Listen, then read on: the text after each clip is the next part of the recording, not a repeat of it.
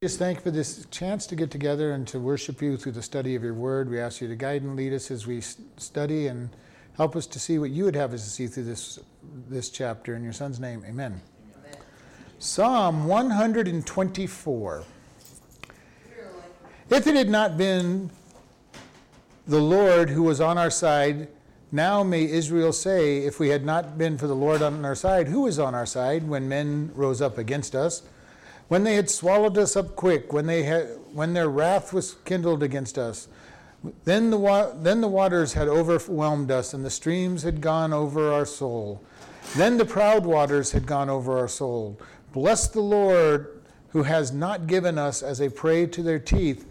Our soul has escaped as a bird out of the snare of the fowlers. The snare is broken, and we are escaped. Our help is in the name of the Lord, who made heaven and earth. So this is a little short one that's attributed to David. And again, because it is a song of degree, it may or may not be David's, in spite of what it attributes it to him. But it says, it starts out in verse 1, if or except it had been for the Lord who was on our side, now may Israel say. And this is going to be repeated, if it had not been for the Lord who was on our side when men rose up against us. So we have this repeated sentence coming in. And he says, if it wasn't for the Lord who was on our side, God is on our side. If we're his people and his children, he's on our side. And as Paul said later on, if God be for us, who can be against us? And then he went on, tribulation and hardship and neither height nor depth nor width or breadth. He went on and on about in principalities. Nothing can be against us successfully when God's on our side. Now, we may feel like they're being successful. We may feel like we're getting beat up. But God oftentimes wants to teach us to not be dependent upon feelings. Because when we start depending on feelings, we make a lot of mistakes. And not just with God, but with anything. Well, I feel like this person doesn't like me because I feel like they were just being mean to me and they were just having a bad day and so, a little sharp that day. And we're judging them by how we feel. And we want to be very careful with feelings, especially when dealing with God. Because we look at his word is true no matter what I feel. He promises that all things work together for good. So when things look like they're going bad and I'm having a hard time, God still says it's for my good. Even when I feel like I'm a miserable wreck and everything's wrong and I feel like the world is coming against me and somehow I feel like God has lost control, God says everything works for good. And we want to quit basing our decisions on feeling. God is on our side. And here he says, if the Lord had not been on our side, now may Israel say, if the Lord had not been on our side, when men rose up against us. He says, if God had not been on our side when people rose against us. And, Israel has had problems with this its entire existence, all the way back to Saul, all the way back to Joshua. Nations have been rising up against Israel. Nations that should have conquered them and taken them out of existence. Hitler, for all practical purposes, should have been able to take the Jews out of existence. And he tried hard, but God would not allow it. He would not allow all these powers that come up against Israel to take them completely out of existence. He will not let anybody take his church out of existence, because his church is his bride, and he says, I will protect my bride. But we do want to keep in mind that God also says that precious in the sight of God is the death of his saints. When we die as his saints, God says that's a great thing. Why? Because we get to go home. We get to go to his presence. We get done with all the garbage that we have to go through. The best thing that can happen to us is that we go home. Now, that does not mean go on and commit suicide and try to get home fast. It just means once we die, the greatest thing that we can be going through is the fact that we are home. And this is something I look forward to. And I agree with Paul. As long as there's something for me to do in this life, I want to be here and do what he wants me to do. Whatever that might be. Whatever that might be. If he wants me to be bruised and beat up and annihilated, and that's how he's going to use me to witness and bring people to him, then I'm going to say, thank you, God, I'm willing to do it. I wrote in the bulletin today about Paul and Silas in Philippi. beat with rods in the prison in the middle of the night. And what were they doing? Singing praises to God and praying. And of course, that's what all of us would be doing if we were beat and put in prison, isn't it? You know, the first thought in our mind would be to sing praises to God and be praying. And that's why I love that song, because that picture of Paul, because it really says that he believed in this whole idea that he says, in everything give thanks, for this is the will of God in Christ Jesus concerning you. Paul and Silas were beat in pain in the prison, and they're praising God. You know, so he was being a very good example to us of exactly what he said to do. You know, he was saying, I'm telling you to be joyful in everything, and he says, I'm going to give you this example by how I'm living my life.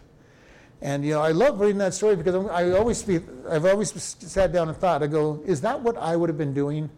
And back in my mind, I'm going, I sure hope so, but you know, my reality, yeah, I want to think that I would, but the reality of it is that initially I probably wouldn't be. Now, I probably, with as long as I've walked with God, would have come to the, okay, God, now would I have been singing and all that? I don't know. I don't know that I'd be singing, but I probably would have come to the reality, God, you're in control. I don't understand this, but you're in control, because of how long I've walked with God and watched him bring me through things that are hard. And that's how Paul could do it. Paul, if this had happened right after Damascus event, he probably would not have been singing and praising God in the middle of the prison. In Philippi, he had been walking with God for quite a while and started understanding, if God's on my side, then nobody can be against me. So if you defend yourself, in a sense, you would be ruining your testimony? Yeah, your testimony. Not necessarily, because you got to look at the second half of this story about Paul. They're arrested on trumped-up charges, beat without a trial, thrown into prison, worshiping God and praising God. God sends an earthquake. The Philippian jailer takes them out of the prison because all of a sudden he's getting saved, and he's wondering, these guys are strange anyway. The people are going to let Paul and Silas quietly leave town. Okay, basically they send a message, okay, let these guys go and just tell them to get out of town and be quiet. Paul comes back and says, you beat a Roman citizen and you just want us to walk out quietly? There was a time to defend himself, and there was a time to be quiet. And this is the thing that we need to be aware of. We are not to be whipping posts and people just beating up on us all the time. There may be a time for that. And there's a time to defend ourselves and say, God, I'm going to stand up and take my rights as, in Paul's case, a Roman citizen, or in our case, a U.S. citizen, and say, God, I'm going to defend myself because of my rights. And there's all kinds of Christian law groups that do this. They protect Christians who are going through hard times on the basis of, here's your rights. But God doesn't want you to be a doormat. Right, and that's what I'm saying. There's time for a defense, and there's a time to just back off and say, okay, God, what are you working on? The hard thing for us is to listen to God and know the difference. That's the hard part. That's a very hard part. Paul could have, from the very beginning, when he was being beat, say, hey, I'm a Roman citizen, what do you think you're doing? Then we wouldn't have had the testimony of him praising in the prison, in the earthquake, and the Philippian jailer being saved. You know, it may have been some other story, but, you know. So again, you're right. God's not saying be a doormat, be a whipping boy, but there is a time to be quiet, and there is a time to stand up and defend. And the hardest part is listening to God and knowing, what time is it? You know, is it time for me just to be quiet and let God work, or is there a time for me to do the greatest defense that I can do? But Jesus is our example. He says, I only do what the Father shows me. And how did he know? Because he spent all of his time as much time in prayer and concentration on the Father. You know, Jesus as a human had the same limitations that we had. And when you read through the Gospels, you see Jesus every morning getting up before everybody else and going off and praying and spending time with the Father so that he was ready to listen to the Spirit. And there was times when he did things that made no sense and was basically letting things happen. There were times when he was being very aggressive. He went into the temple and threw the money changers out of the temple and flipped their tables over. And that was a very aggressive move to defend the Father's house. He didn't go in there every day. They weren't just doing it the 2 times that he defended the Father's house. They did that all the time. So, but it wasn't for him to go in every single time and kick them out. Otherwise, he'd have spent every Sunday or every Sabbath day or virtually every day at the temple kicking the people out of the temple, and he wouldn't have done any other ministry for people. Well, it helped lead to his death. It was one of the many things that helped lead to his death. But again, the question is, how close are we listening to God? Listening to that still small voice. The closer we draw to God, the easier it gets to know when to do something, when not to do something, who to speak to, who not to speak to. But again, it's not an easy thing to do. It takes a long time to get there, and a lot of mistakes. I've done many mistakes when I've looked back and said, oh, I shouldn't have said that to somebody. Or, wow, I should have shown more love to this person, and here I am, messing up God's testimony. God loves this person. And it's very hard sometimes when there's an unlovable or grumpy person in your life to be showing God's love to them. And some people just grate on our skin. It goes against our human nature to be kind to somebody, especially when they're being mean and nasty and not loving back to you. But, if they were being nice and kind and easy and you love them, it's not much of a challenge. It's not much of a Christian testimony to be nice to those who are being... And Jesus said, okay, you were nice to the person who's nice to you, what's the big deal? You fed the person who can invite you back to their house in reciprocation, big deal. And it really is.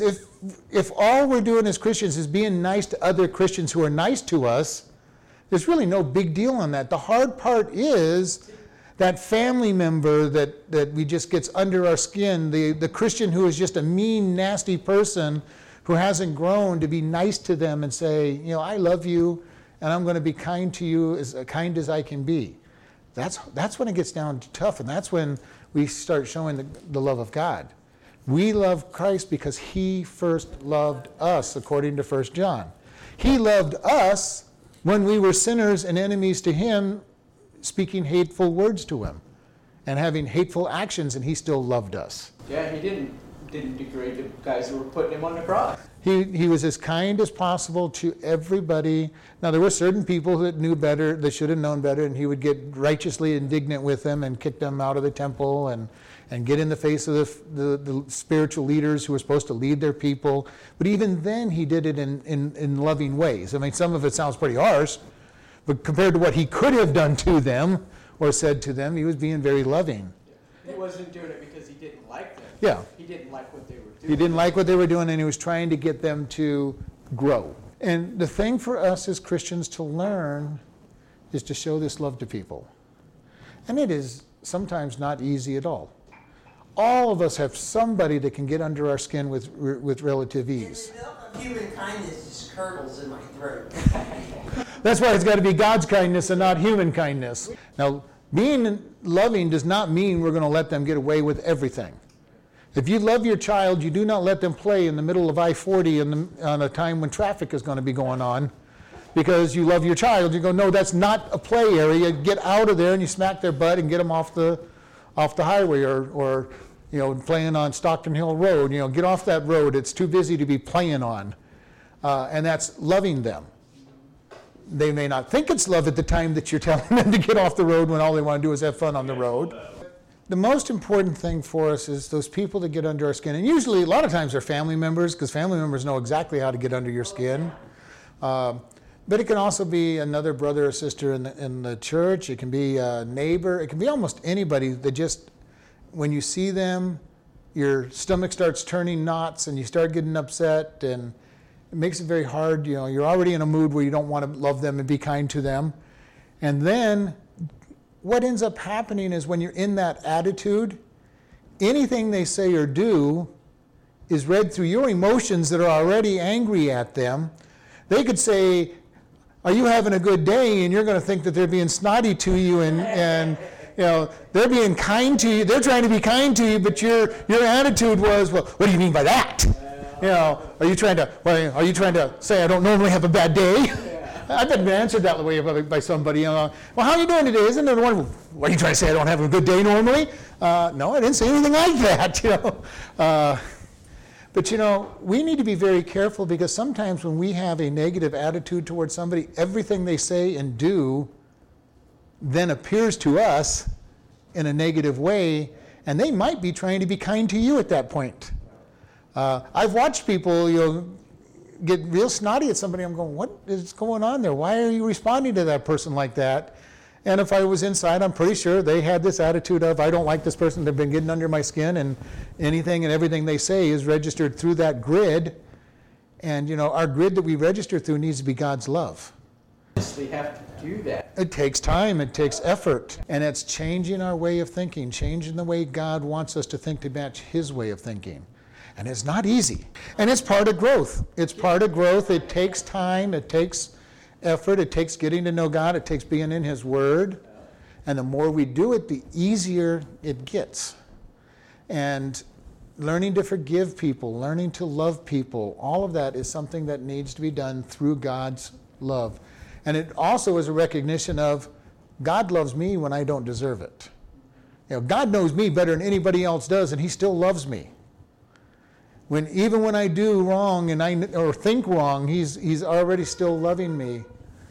And we want to be very careful about all of this. God still loves us, and if He loves us, we need to love others. When He forgives us, we need to forgive others. When He gives us grace, we need to show His grace back to others. The bigger problem is we tend to forget who we were and are in God's eyes. And so therefore we don't treat others. We need to always remember who we are in our flesh. We also need to remember on the other side who we are in Christ and how God sees us. But the problem is sometimes we get so focused on who we are in Christ that we forget who we are and were, and then we tend to not be really ready to forgive and love others. Because if we really understand that we're sinners, then how can we judge those who are sinners around us? Because they're probably not even half as bad as we are if we really think about it in many cases. In some cases they're worse, but in many cases they're not. They're just sinning in different areas than we sin. And this is something that is critically important to understand. Where I have it all together, somebody else is looking at me and saying, well, you got it all together, but what's wrong with this area? And I'm looking at them, they don't have the area I have together, but they've got another area, and I'm going, well, you're all, what's wrong with you? Yeah, it's the splinter and log dilemma. I've got this whole area put together, and I'm looking at you not having it, but there's this huge log that that's smacking you upside the head as I've got all these other problems that I'm not recognizing. And it is true for us as Christians. We oftentimes forget about how really awful we are in reality. And that's why we don't deal well with other people sometimes. And sometimes we don't deal well with people because they have the same problems we have, and we see them intensified, and it bothers us. And a lot of times with our kids, our kids pick up our worst habits in our life, and we see them, and it really irritates us because we know how much we've struggled with it, and then we see our kids doing the same things. But we get irritated when we see ourselves in other people. That's usually what we get irritated by. We see, maybe I'm not sinning outwardly on this, but I know I struggle with it, and I watch somebody who is outwardly sinning, and it's like, stay away from me. I don't want to have to deal with this. And here it is, he's saying, when God's on our side, people rose up against us. Verse 3 says, when they had swallowed us up quick, when their wrath was kindled against us. And this is that whole idea, he says, in case they had swallowed us up quick, there's this torrent of attack, and people seem to get the better of us. I've had this, there's certain people that, in my lifetime that I have just not been able to deal with. They have said things, I probably could deal with them now as I've grown a lot more, but then, especially in my younger days, there were people that I could not handle. They could get under my skin in a heartbeat, and sometimes people are there and it seems like they swallow us up. There's certain things that seem to swallow us up. And again, are we focused on God?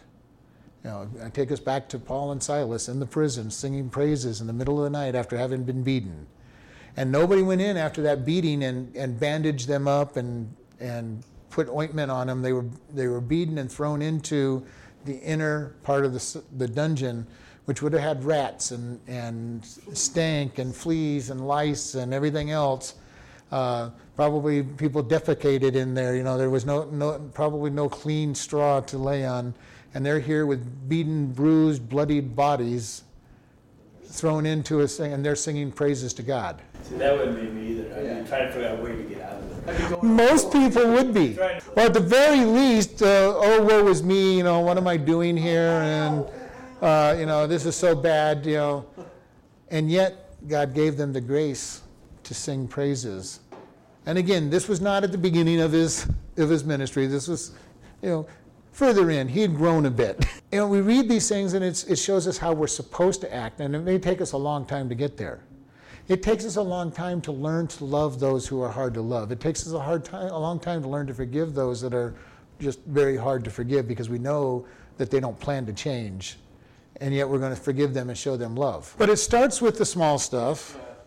One of the best times I had with this was about 5 years ago. My wife and I went to a new pastor's meeting, and our car broke down in Tucson. And I've shared this before. Everybody around me is worried about, how are you getting home? How are you getting home? I'm going, we've got 4 days to figure out how we're getting home. And I go, God is in control. Now, this was one of the times I did the right things. I don't always do the right things when something like that happens, but this is one of those things when I'm just like, guys, calm down. God will show me how I'm getting home. God will show me how the car is going to get fixed. Right now, I have no clue what's going on, and I'm just not going to worry about it. But you can do things right on one situation, and then the next time it comes up with almost the same exact thing and totally fail it. A lot of it depends on how well am I listening to God at the moment that I'm going through the test. And if you're not focused on God, it's real easy. Peter gets out of the boat in the middle of the storm and is walking on the water, does really well, until he looks at the waves. He takes his eyes off Jesus, looks at the waves, realizes that he can't walk on water, and that there's a storm out there, and starts sinking. And we kind of make fun of him, but he had enough faith to get out of the boat in the first place. And he actually walked on water. Okay. And he did well until he took his eyes off Jesus. And we usually will do well as long as we're looking at Jesus, and it's when we take our eyes off him and try to figure things out that we fail. When that person that we find hard to love shows up, and we take our eyes off God and we look at that person, and all of our emotions start churning up, and at that point we're in trouble. If we stayed focused on God, okay, God, this person's hard to deal with, but you're gonna help me. He wasn't thinking about all the things I can't do. I'm focused on Jesus. And when we're focused on Jesus, we'll do miraculous. That's what I want. We'll do miraculous things because we're focused on the right point. George Mueller, when he was trying to raise money for the orphanages, he just had faith in God. His focus was on God more often than not, and God did great things for him. Now, I'm sure that there's parts of his life, even in the middle of all those great stories, where he wasn't focused on God and struggled, and the story I know focuses on when he did it right more than when he did it wrong. But it was an amazing fact of all that it was accomplished when he was focused on God. And we need to make sure we stay focused on him, no matter through all times. All things work together for good for those who are called according to the purpose of God, and he's going to make sure that all things work together.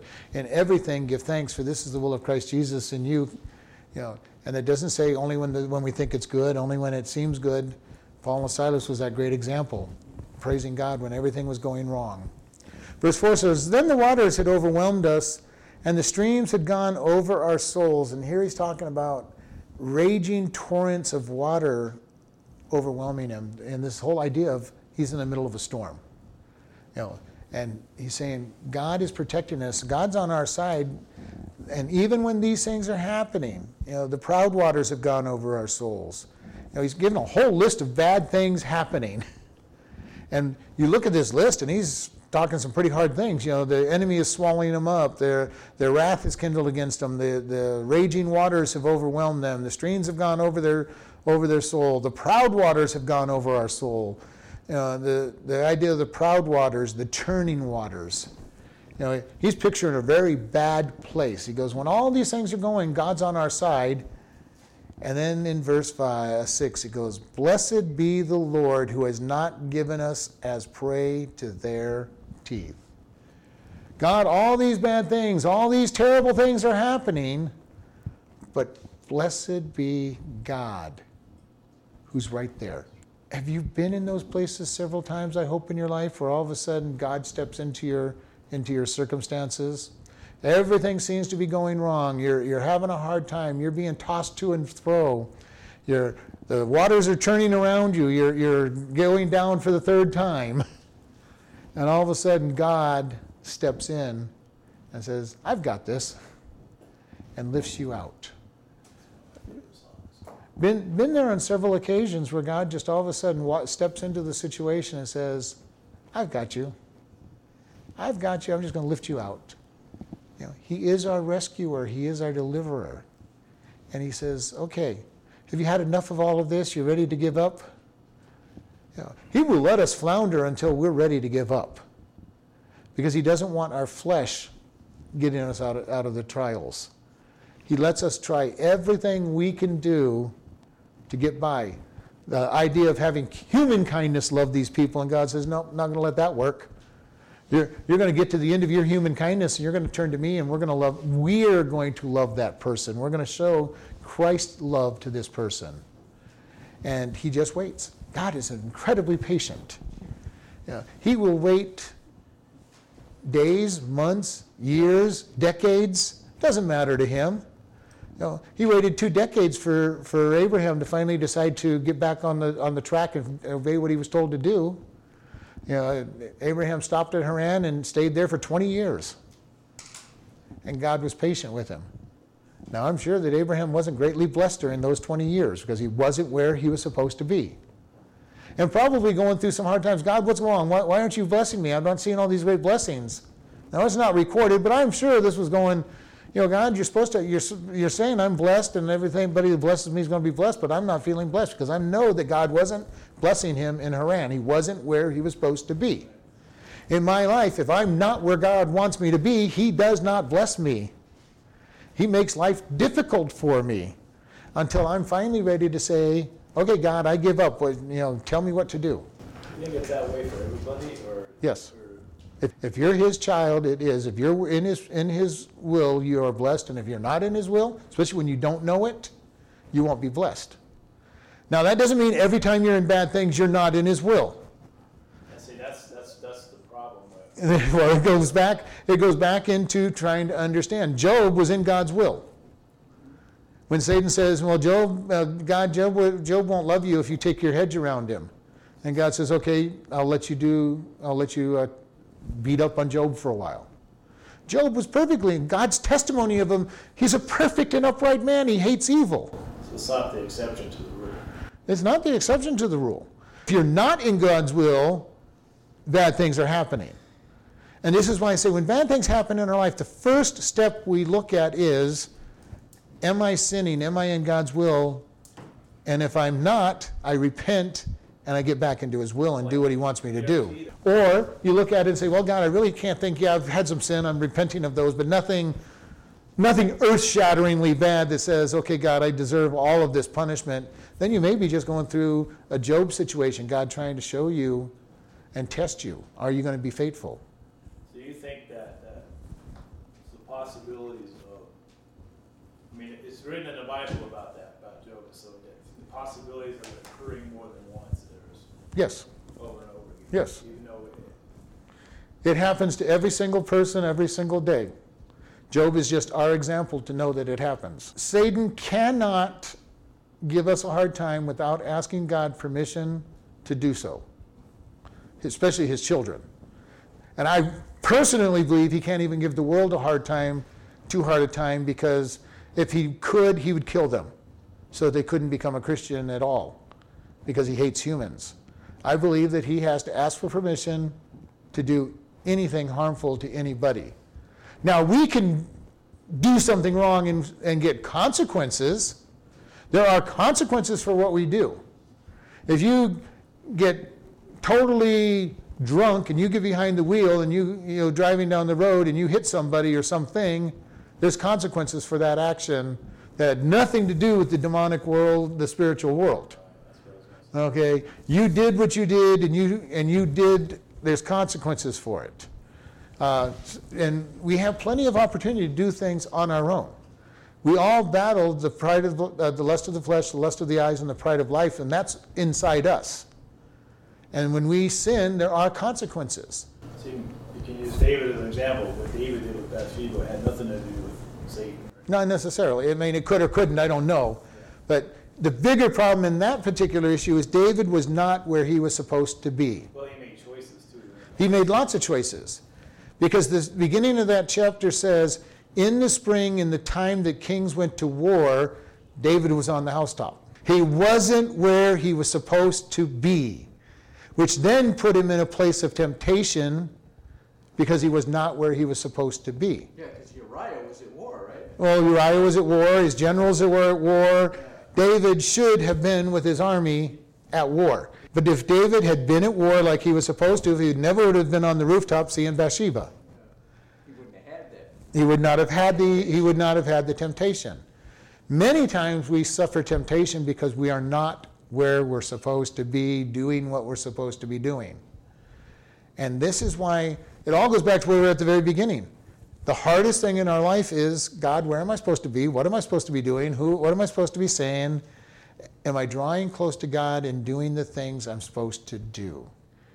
And I've done this myself. I made a move in my lifetime that had nothing to do with God. I was just doing what I thought was best, and the family suffered greatly during the 8 years we were in the wrong place. 8 years in the wrong place and having lots of problems. Now, there were some blessings because I was still trying to follow God, but 8 years in the wrong place drew a lot of problems for the family. The question is how do you get out of that situation? I mean, sure, at some point you came to the realization that you were in the wrong place. Did you realize that? Was it prayer, or was it? A lot of prayer and just watching how bad things were going. I'm glad God, I knew, it didn't take me long to know I was in the wrong place. The hardest thing is, we said it from the very beginning, the hardest thing is listening to that still small voice and saying, God, what is the right place? Where should I be? What should I be doing? And again, the hardest question on that even is, just because we're having a hard time does not mean we're in the wrong place. Okay? I knew I was in the wrong place because I saw the suffering of my family, not just what was going on in me, but what was going on in my family. Does not mean that what we went through wasn't going to be worked out for good. God still worked everything out for good, and there was some growth in it in the long run. But there was also damage done that should never have been done. And that's where it really hurts, especially as a father, as I watched my kids suffer. I watched my wife go through hard times. And I was not in a great place. So I knew we were in the wrong place, but I'm a very stubborn person if you really get to know me, and I keep persevering in spite of all the bad because I go, I'm going to make this work. We as humans kind of push God away, and we ultimately end up suffering a little bit because of it, because we stunt our spiritual growth at the best, and we fall behind where we're supposed to be spiritually. Probably made bad decisions in the process. Especially if you're doing it in the years you're raising your kids, you've got long-term consequences there. And the hardest thing to look at is when you look back over your life and you realize you get right with God and you look at your kids. And I've dealt with a lot of people who look back over their kids and say, man, it was bad enough that I put myself through this, but my kid is doing the same thing that I'm doing. They don't need God. They're acting like it, and usually it's amplified. We were this bad, and they are this bad, and the sad thing is that the grandkids will be this bad if God doesn't step in and change the pattern. Now, the flip side can happen on the righteous side. I'm living at this level, and I'm teaching my kids to live that way, and my kids get to the next level, and my grandkids will hopefully be the next level if other circumstances don't get in the way. We can see it work the other direction. But you look back sometimes and say, man, if only I had done this with my child. And my encouragement there is don't live in that attitude, because you can't go back and change it anyway. All you can do is encourage your child to seek God. And it's really hard when they were raised with you not seeking God. It's hard to get them to turn to God. And then be ready, because if God's going to get hold of their life, he basically has to shake them up hard and take them to the bottom. And that's when we as parents have to be willing to let God take our child and do what looks like harm to us so that he can get their attention. My oldest one was that way. He had to go basically hit rock bottom before he turned back to God. He came back to God, and he's doing really well. This is what ends up happening, is sometimes it takes some very tough love to let God do what he needs to for our kids. And I have seen parents that do everything they can so that their kid does not suffer. God's working hard to get their kid to suffer, and they're doing everything they can so their kid doesn't suffer. Oh, you lost your home because of your drinking, you lost your job. Come on back home, I'll take care of you. I'll buy you a house. And I'll get you a house, I'll get you a car, I'll give you the money, and I will help you out. And God, I can picture God saying, would you just let them suffer so that they'll depend on me? Because if we want to be God in their life, they'll keep coming back and let us be God in their life until we get tired of it. And then we get, after 20 or 30 years, man, I wish this kid would just grow up and not be so dependent upon me, and don't want them to be in a bad neighborhood, but that's exactly what they need, so that they'll hit the bottom and say, oh man, I've lost everything. If you listen to some of the Christian shows like Unshackled, where it talks about somebody going from the height of everything down to the skid row and then finding God, when they have nothing. They've lost their family, they've lost their job, they've lost their money, they've lost their health. Everything seems to be going wrong, and then all of a sudden God says, okay, now you're ready to listen to me. And he walks in their life, and they go, okay, God, I give up. And then God uses them and shows them the path and everything. But what if their family had come in and go, oh, you poor soul, we're gonna put you in the back bedroom here, and you just keep living your drugs and alcohol life, and we'll allow you to do whatever you want and not let them hit bottom. And we got to be very careful. Now, is there a time to help people? Absolutely, there's a time to help people, but we've got to make sure that we're not enabling bad habits in our help. And this is something that we need to make sure we're looking at. And this is the hardest thing. Again, walking a spiritual life is extremely hard. It is extremely hard, knowing when to help, when not to help, when to say something, when not to say something, when to be extremely kind, when to be a little hard, when to, it is not an easy life to live, because that's the just shall live by faith. And even when you do it, you have to have the faith. Okay, God, I'm gonna live the way you want. And I've had people go, well, I really think I need to do this. Well, okay, if that's what you think you have to do, and that's where God wants it. I can't be the one telling you that it's not. But I can tell you that I've seen more people successfully turn back to God when they hit bottom and not be rescued. And usually, well, I can't let my grandkids suffer, or I can't let, I don't want to see my child hurt. Again, we want to be very careful, because we kind of laugh about it, but yet we've all done the same thing with them. They'll just be mad at you because they're being kind to their family. And the more people harp, the more they're going to get entrenched in what they're doing, because that's the way we are. You're telling me I'm wrong. I'm going to keep doing what is not working to make sure that you know that you can't tell me what to do. We want to be very careful about all of this, but again, walking the spiritual life is extremely hard, which is why when we look at Jesus' life, we see him react so different in various situations.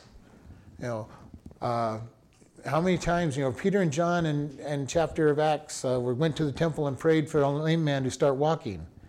How many times did Jesus pass by that same lame man who had been there for 30 years? He never healed that man. Peter and John did. How many times did Jesus walk past him?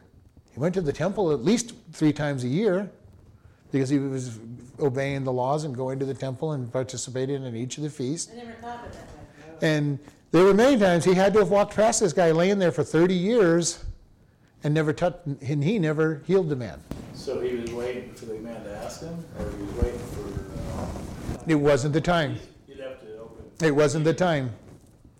If Jesus had healed him, he wouldn't have been there for Peter and John to get thrown into prison we want to be careful because even though it may be the right thing some other time, it may not be the time now to do something. And this is, again, the spiritual life is a hard life to live because it's crucify my flesh and let God work through me. Which means I have to get in every day and say, God, I want to be listening to you. I want you to crucify my flesh. I want to do the things you want me to do, and then start listening to him. And not get wrapped up in the things I want to do. And this is one of my hardest things because I've told you, I'm a scheduler. I know what my schedule is, and I can get so scheduled up sometimes that I ignore divine appointments. And I know there's divine appointments that I've walked past, and I'm going, I probably should have helped that person. And I've already shared with you in the stores, I'm terrible about just going to where I'm going to go by and get back out as fast as possible. And people will come up the next day, why'd you walk right past me? You didn't even say hi. Don't you like me anymore? I go, I didn't even see you. I'm sorry. And when I'm at the prison, I try to keep God in the forefront of my mind because there's so many people that need help out there and need to be witnessed to that I come in, I'm singing, I'm praising God and just trying to have a great time and tell everybody to have a good day. And they ask me how you're doing, and I'm going, I'm having a fantastic day. It doesn't matter what's going on. I'm having a fantastic day because God's in charge. So it's a lot of the attitude that we have as we're looking at it. Are we looking at God? Are we looking at for what he wants me to do? Now, do I do it all the time outside the prison? Outside the prison, I'm not quite as good about it because I'm not looking as much for opportunities outside the prison to share with people for some reason. Inside the prison, I'm looking for opportunities all the time. And outside, I'm not as good about it. I'm being honest with you. I've walked past many people that probably need my attention as much as any of those prisoners did. And so we all have this problem in our life of not paying attention to God and living in the flesh. And we need to just keep it in mind that God is there. Verse 7 says, our soul is escaped as a bird out of the snare of the fowlers. The snare is broken, and we are escaped. Our help is in the name of the Lord who made heaven and earth. And a fowler is somebody that hunted the birds. They used nets. And he says, our enemies are fowlers, and they're using a net on us, and we're still escaping. Their nets have holes in them beyond the normal holes. And it says God is providing for us. He says our help is in the name of the Lord. And this is what's so special and that we can look at it saying God will deliver us. It's 1 Corinthians 10:13 that God will provide a way of escape from the temptation that we're in. As long as we turn to him, he's our escape. If we try to do it in our own strength, our own flesh, we'll get beat up. We will fail. Even if we don't fail, we'll be beat up. We'll get out with this, feeling like we've been through a grudge match beating, and we got out by the skin of our teeth, and God saying, well, all you had to do is turn to me, and we'd have delivered you with no problem at all. We talked about Peter earlier. He got out of the boat, walked on the water, he looked at the waves, and he started sinking. But he knew what to do. Help! Help! And Jesus lifted him up and put him back in the boat. He knew what to do, and that was call out to Jesus. No matter how bad our situation gets, we need to remember, call out to Jesus. Call out to Jesus. Whether we deserve what we're going through, call out to Jesus. He's full of grace and mercy. If we don't deserve it, we call out to Jesus, and he comforts us. Job, we talk a lot about Job, but Job was a very dedicated man, and he was a very stubborn man. He fought and fought and fought and fought for a long time, claiming his innocence instead of turning to God and say, God, I need your help. He may not have had to gone through any of this stuff if he had just turned to God and said, God, I don't know what's going on. All these bad things are happening to me. Help me. And it wasn't until the end of the book when he finally said, God, I want to talk to you. And then God talked to him, put him in his place. He was just trying to deal with it in his own flesh, in his own power. And you see that. You see that in his answers because his friends came along and gave him all these doctrinal positions that they believed in. Job, you must be really, really bad because bad things don't happen to good people. How many people have ever believed that, and how many people have heard it from others? And Job's answer was basically, when these people would criticize him, his answer in very poetic language is, yes, I know what you're saying is true, but I'm not a bad person. I don't deserve what's been going on in my life. And they would come back and say, Job, you must really be terrible, because, and this whole diatribe of this whole time of that book is, Job, you must be a really miserable person, because bad things don't happen to good people. Good people are wealthy, healthy, and doing well. So you must really be an awful person. And Job believed that. That was what he believed. You could see it in his answers. The prosperity gospel is not new. It goes back to Job before Moses and the law. It's a very old idea. If I obey God, I am going to be blessed. Send me money, you'll get more. Well, not just that, but it's like, if I do what God wants, then he's going to give me lots of wealth. He's going to give me everything that I want. And that is not necessarily going to happen. Now, the sad thing is that God promises blessing for obedience. And oftentimes, we do get material blessings for obedience. But the key for that is we need to always remember to have our focus on the giver of the gift, the giver of the blessings, and not on the gifts and the blessings. If we get our focus on the gifts and the blessings and not on God who gave them to us, we have problems. This is the spoiled, rotten kid who gets everything they want and quits, has no thankfulness to mom and dad for giving it to them. So, okay, let me go abuse this gift you just gave me. They expect it, and it's like, well, you're just doing what you're supposed to. I don't love you. I don't care for what it is. I'm just going to use up what you've given me, and when I'm done with this or tired of it, I'll ask for the next thing that you're to give me. And this sometimes is the way we get with God. God, thank you for this gift. That's about as close as you're going to get to me saying anything, God. Now I'm going to go enjoy the gift and forget about you. And this is what Paul was telling the Corinthian church. Quit seeking the spiritual gifts and seek God. Quit looking for things that you can use on your own self and look at God. And then when he blesses us, we enjoy the blessing, but our focus is still on God. And then we watch God do some miraculous things. We really start seeing him step out. Elijah, being surrounded by an army, and his servant is freaking out. And Elijah just says, God, open his eyes so he can see what's really out there.